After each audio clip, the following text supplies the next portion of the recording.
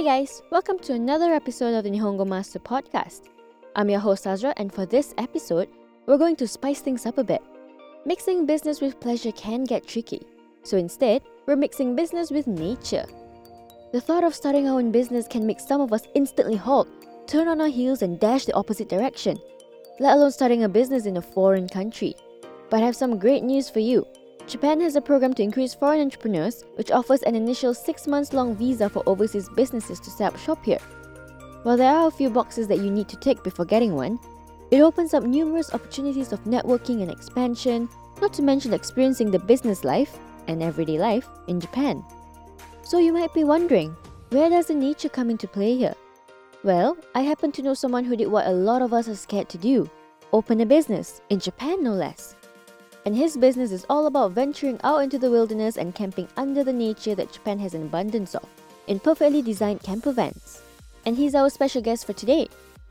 Coming to you from Tokyo, Japan, I'm excited to introduce to you Luke from Overland Japan. He is the mastermind behind this brilliant idea of exploring Japan's rich culture beyond its neon signs and bustling streets, and going on a journey to experience the good old natural wonders the land of the rising sun has to offer. Welcome to the show, Luke. So tell us a bit about your background. I'm Australian. I was born in Melbourne, and when I was a teenager, my family moved to a small little coastal town called Nelson Bay. So going from a big city to a really small, typical Australian surfer, small little country town, where it was life was pretty simple. So moving there was really interesting. Whereas Melbourne is obviously very multicultural. Probably didn't do that well at school. I was a little bit of a dreamer and didn't take it too seriously. And then naturally, being Australian, when you get your license, you get your first car, and that's kind of your ticket to freedom. You get out and you explore, and Australia is such a big country that it's a really normal thing to do, to go for road trips and get out and explore and find hidden beaches, hidden mountains, hidden waterfalls. And then I found myself in Japan, and then things kind of changed a lot really for me. So I came here when I was 19, and I was just a crazy kid that wanted to go see the world, and I was applying for jobs and looking for anything that I could do in the whole world. And then suddenly, at that time, we were sending faxes. And so I sent a fax to some place in Japan. I'm like, yeah, Japan, whatever. Then I got a reply. Okay, I got a reply. Sent another reply, reply. And then suddenly it's like, Luke, can you come in 4 weeks? I'm like, what? I was kind of just playing with it. I wasn't really taking it very seriously. Japan wasn't somewhere that I had, grew up envisaging myself wanting to be at. The image of Japan was wasn't very well known. It was like, suits, business, busy. That was the impression I had of Japan. But I took the job, and the moment I landed, something just went bing. And I was like, what is going on here? And from the moment I landed, I was just like, okay, this is a very, very interesting place. So I like to say that Japan chose me. I didn't choose Japan. That's very nice. Yeah, but it's been one of the best things that's happened in my life ever. Okay, so what is Overland Japan? So Overland Japan, in all simplicity, is a camping car rental business.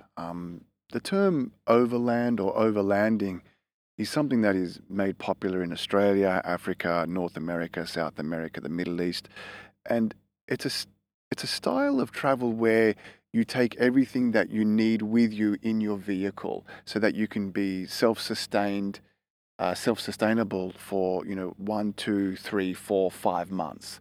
It's a little small package of everything that you might need compactly put into the car. Traditionally, like overland or overlanding vehicles, they're 4-wheel drives because they're made to go off-road. They're made to go into the jungle, into the desert, into the snow.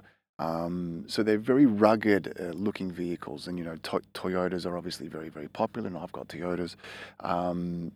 And one of the key points of overlanding is to have a roof tent.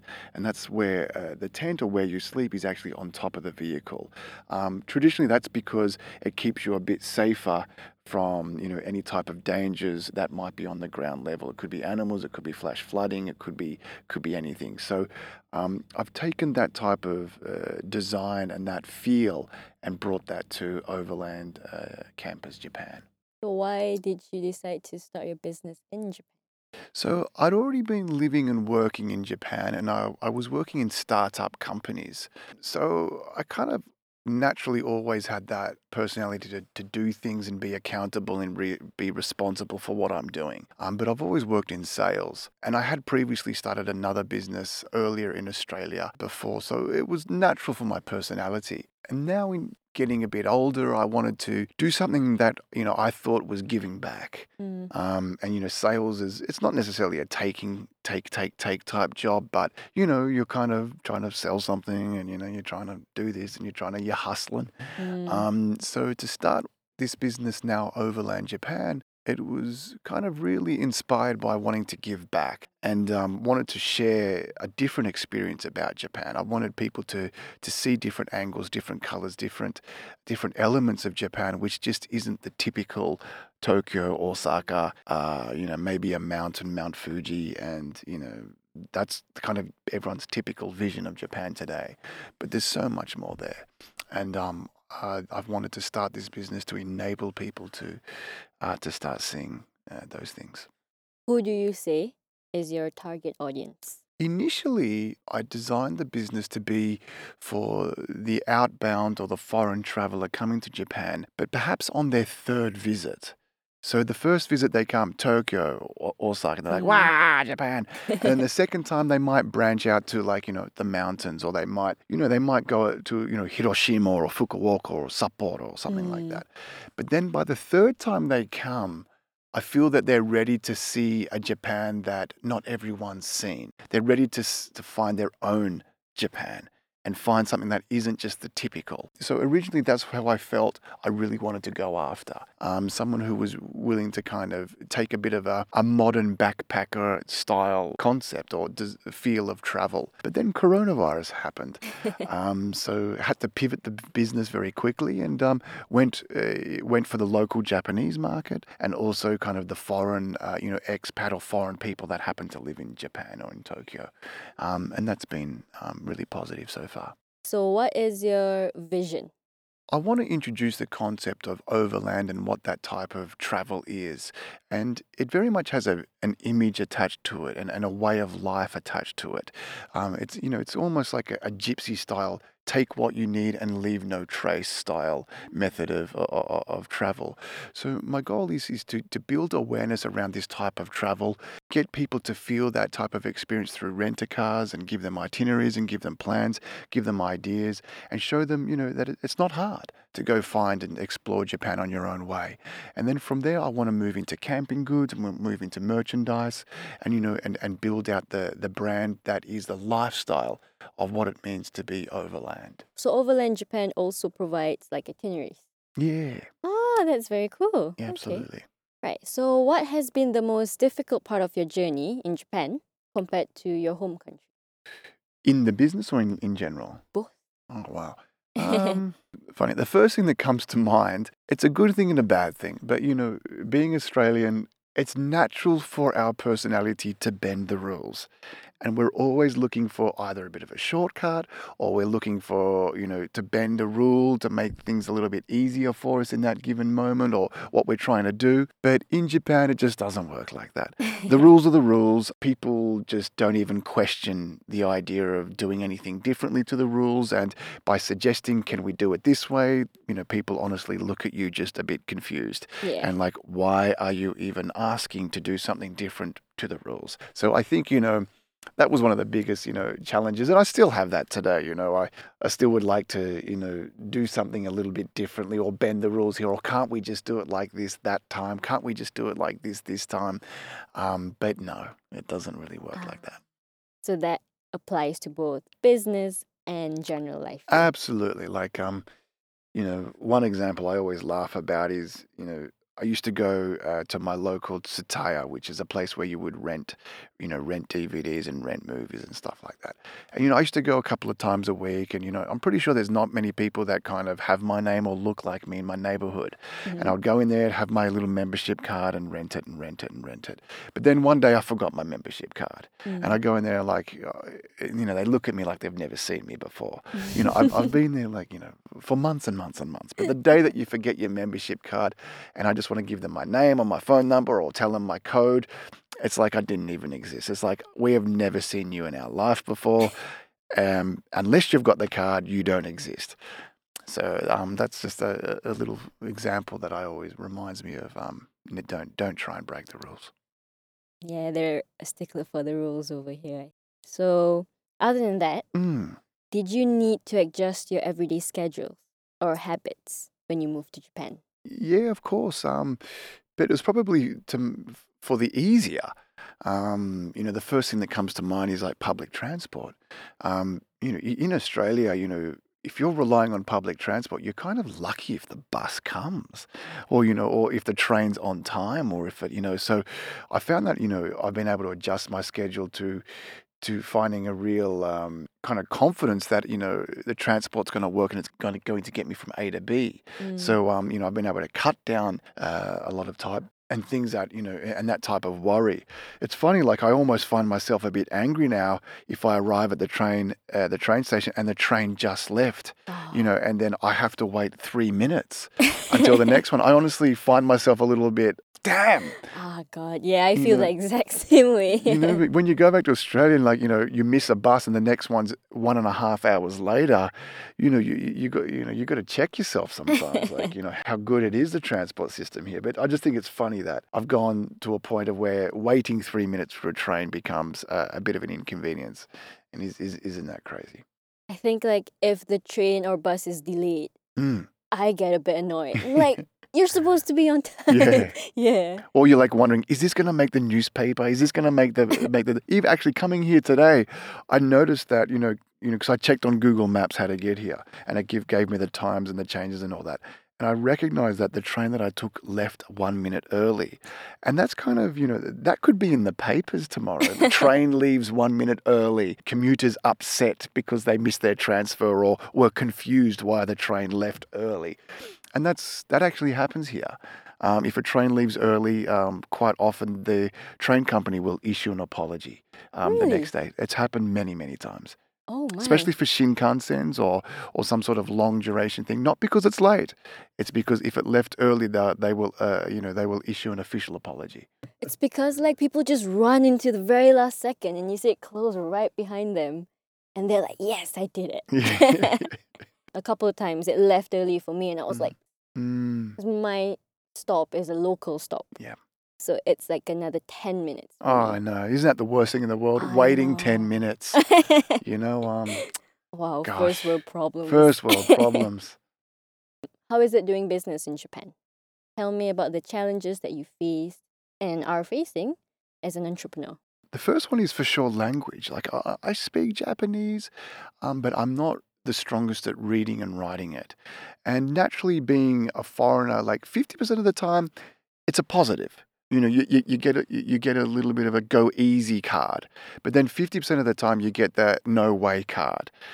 So it works both ways. So you're kind of walking a tightrope. Are people or are services going to be encouraging and helpful of what you're trying to do, or are they going to see you as a bit of a difficulty that they don't really want to spend all the time to try and help you on your thing? But definitely language is always a barrier, and when you're doing a startup where your income or your money generated in the beginning is pretty low, and most businesses will run at a loss for the first year or two.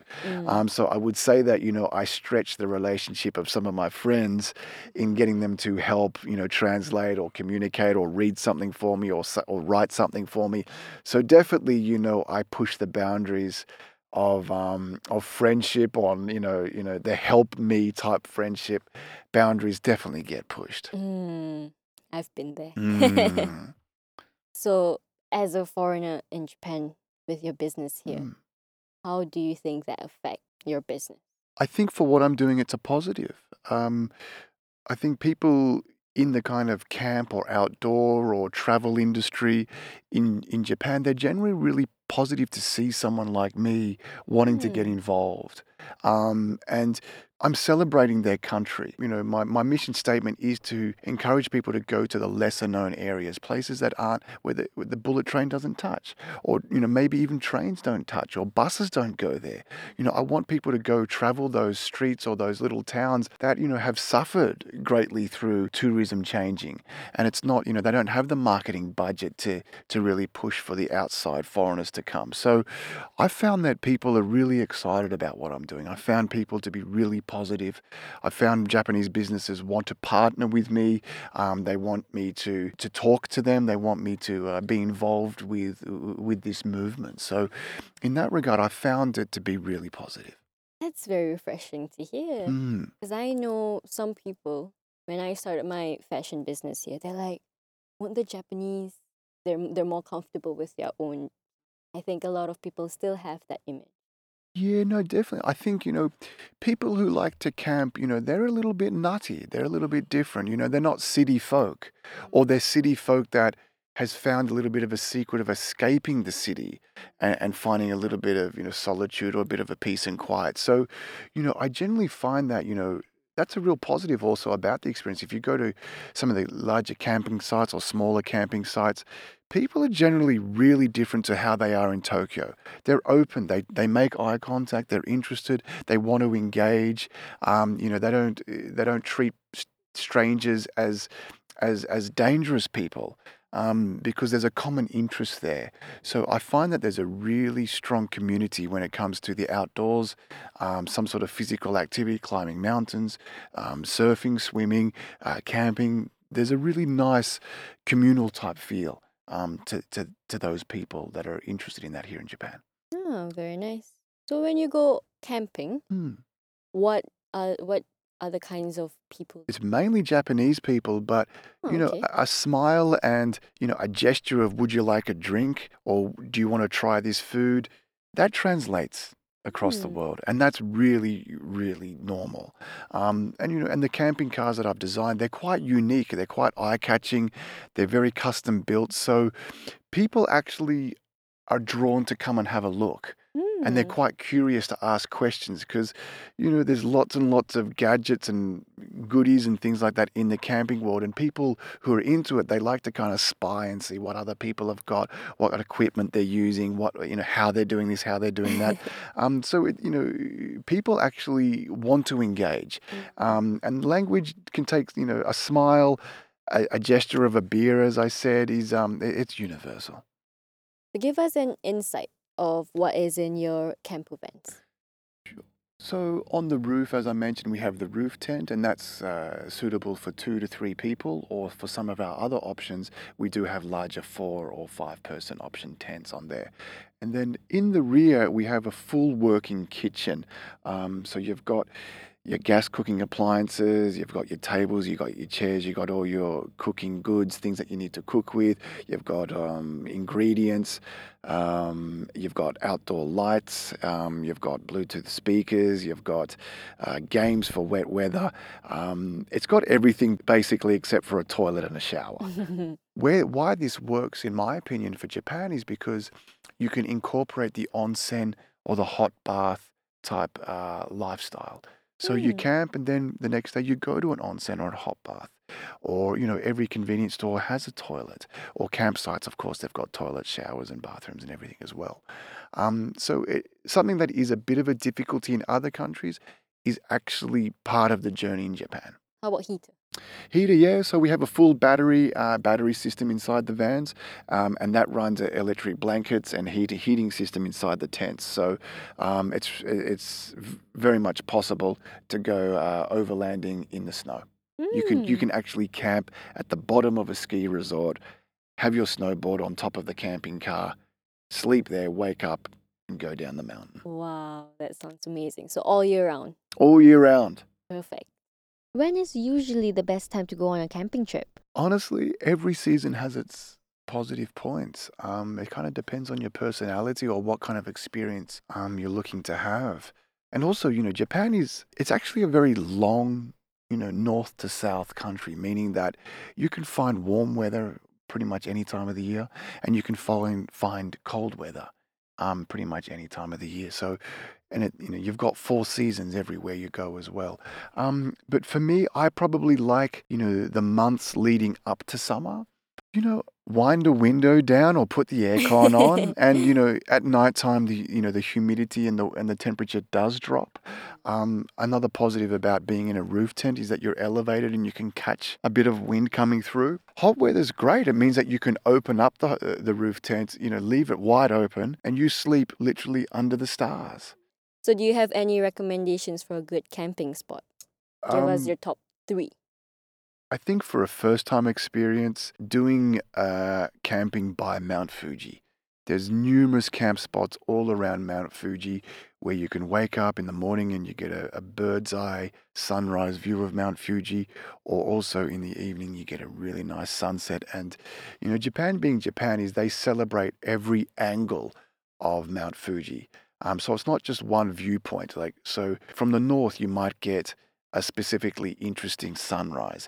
From the south, you might get a specifically interesting afternoon, and same goes for east or west. And they very much celebrate all the different moods of Mount Fuji depending on the location.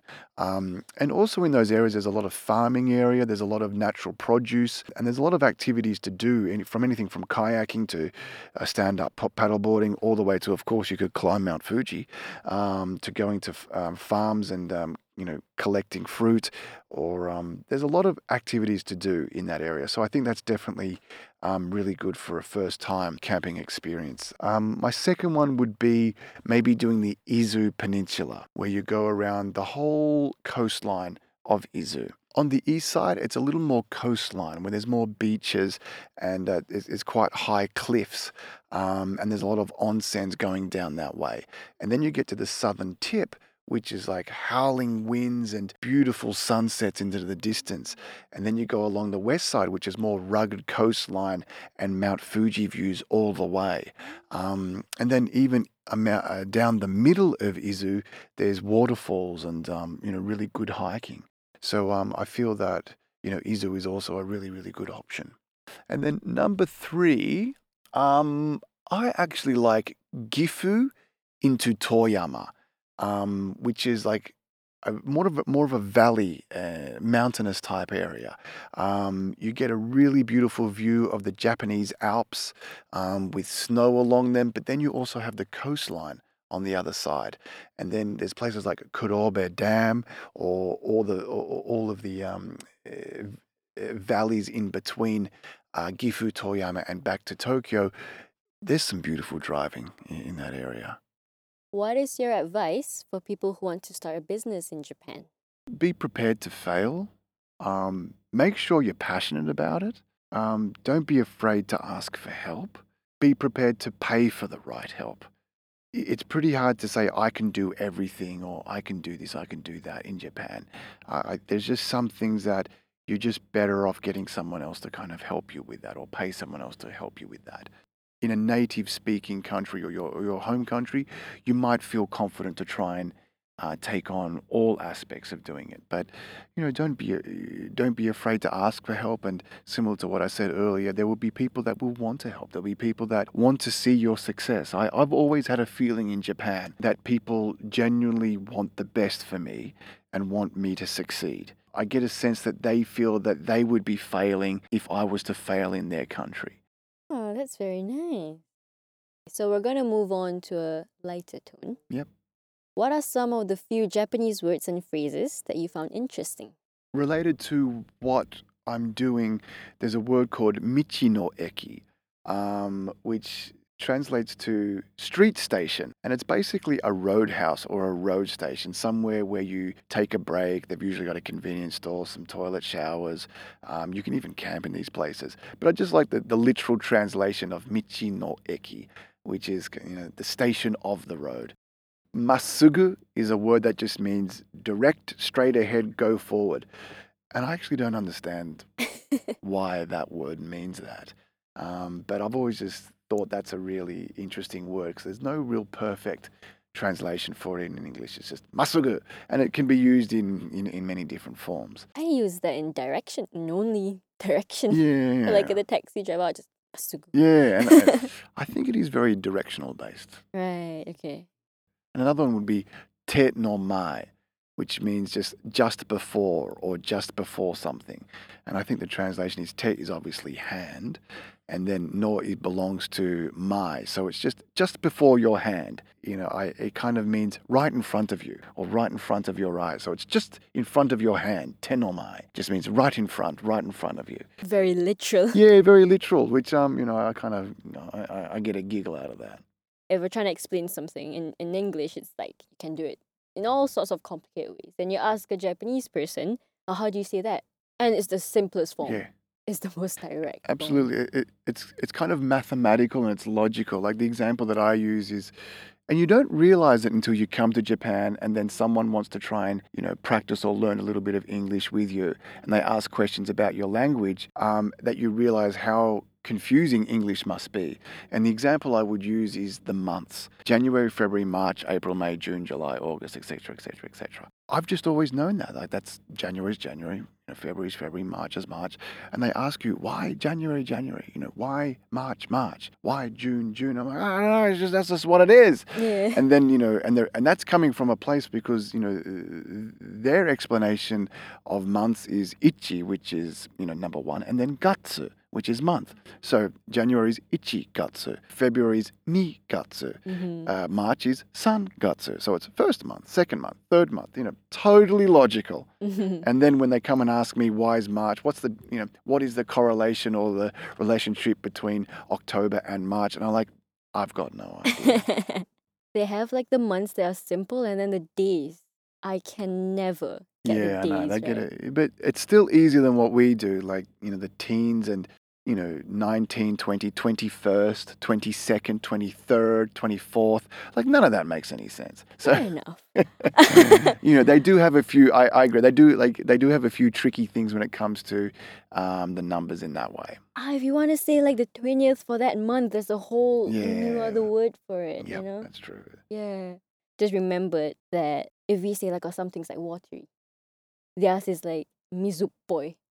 And it's like, it's funny to me when I first heard it because poi is like, looks like. Yeah, the language is cool. How has those little fragments at the end that kind of finish things off, like the poi, for example. It can be, they can attach that little seems like or appears to be kind of poi at the end of little things, and it kind of changes things away. And that's something that we don't really have in English as well. But, Japan's probably only had really, 2 or 3 major influences in its language, and it was obviously isolated in it for a very long time, and it kind of cultivated its language and really developed its own soul that way. So it's a lot less, polluted. To sometimes explain why something is in English, I get the sense that there's a lot of times that actually isn't an explanation unless you're a deep historian, and you just have to go, it's just like that. Just accept it. Whereas, for the Japanese, that might be quite confusing. They would ask me, why do you use this form instead of that grammar form? Like, I don't know, man. Like, it makes you feel stupid, right? Like, I think as a native, it's even worse because we learn it like by ear. Yeah. We go every day just by listening. And then when they ask, why do people say it like that? I'm like, it sounds more poetic, I guess. Why is it poetic? I don't know. It's mad. Yeah. It's a real gift to start learning another language and being able to think in another language. It really is a unique trait and thing to have. To articulate something in a different language where the construction and the meaning of what you're saying is very, very different, but you're getting the same point across. I never dreamt that I would be bilingual, to be honest. When I was a kid, I thought, why bother? Why would I ever need to speak anything but English? But yeah, it's been a really great thing to have happened. How did you start learning Japanese? I wasn't afraid to make mistakes. I was prepared to sound stupid. But the biggest advice I will give is you've got to work at it. You've got to recognize how you learn. Like, learning Japanese isn't one of those languages where you just go, oh, you live there for 6 months, 12 months, and you'll start speaking it. No, No, I don't No. know anyone. I don't know anyone. If Rain Man came here or someone who has just an amazing brain, maybe they can pull it off. But for me, I learned by writing. So I would study a new word and I would write it down over and over and over and over again. And that's how I learned. And that's how I would learn in school. That's how I learned in general. I was never someone that read something and boom, it was there. I was never like that. I had to write things. And so, I started off with getting some textbooks. And then by the end of it, I ended up literally just rewriting out dictionaries of words. I would go through a dictionary, write the word, write it out, write it out, write it out. And it's a very slow process, but for me, that was the way that I learned. And after a year, I got to that point where you could start asking a question in Japanese and be taught in Japanese. And that's a real major breakthrough where you can say, それは何ですか? Which is like, what is that? Mm-hmm. And then someone will respond and go, pasakon, microphone, or something like that. So that is a real key point when you can start asking a basic question in Japanese, receive an answer, and possibly learn that way. And that's a real big turning point. And for me, that took about 12 months. I think I came to Japan with a JLPT4 and I was like, yeah, I'm going to use it. Came here for the first 6 months, did not use a single word. It's that fear of like, what if I make a mistake? What if like they're going to have a low view of me if I say something wrong? But then after a year, I think, I realized they don't care. They don't care at all. They're like, as long as you can understand me, I understand you, and whatever mistakes you make, I don't really care. You've got to get over that very, very quickly, I think. Like, look, sure, you might look a little bit silly once or twice, but once you've learned, that same question that you're trying to, or that same thing you're trying to learn, and after the second time, you've got it, and then you move on. And then, you might look a little bit silly asking another question. But, you look silly twice, but then once you're over that hurdle, you've gone so far. I think it's a real shame to be, hiding behind looking for perfection before you engage. I think that's it's not the approach to have. Okay, so thank you so much for your time. Where can people find you? Tell me your social media plugs. Firstly, thank you for having me. Thank you so much for inviting me Thank onto you your for program. coming over. It's been a really nice experience. To find us, you can find Overland Campus Japan on our website, www.overlandjapan.com. You can find us on Facebook, which is Overland Campus Japan, and Instagram is Overland Japan. So thank you so much. Thank you very much for having me. And that wraps up our fun and engaging look into the Japanese business world, as well as camping culture in Japan. Shout out to Luke for sharing with us his experiences and insights. I'd say the biggest takeaway, whether it's starting a business, going camping, or learning a new language, is to be brave and not be afraid to fail. Not once, not twice, but as many times as you need to come out on top. If you want to learn Japanese for yourself, you can find Nihongo Master on Twitter, Facebook, Instagram, and the official website to learn more about our innovative online learning system. And if you're looking to get behind the wheel and sleep under the stars, you know where to find Overland Japan. Thanks so much for joining me today, and I hope you'll tune in next time when we discover another part of Japan's rich culture. Mata ne!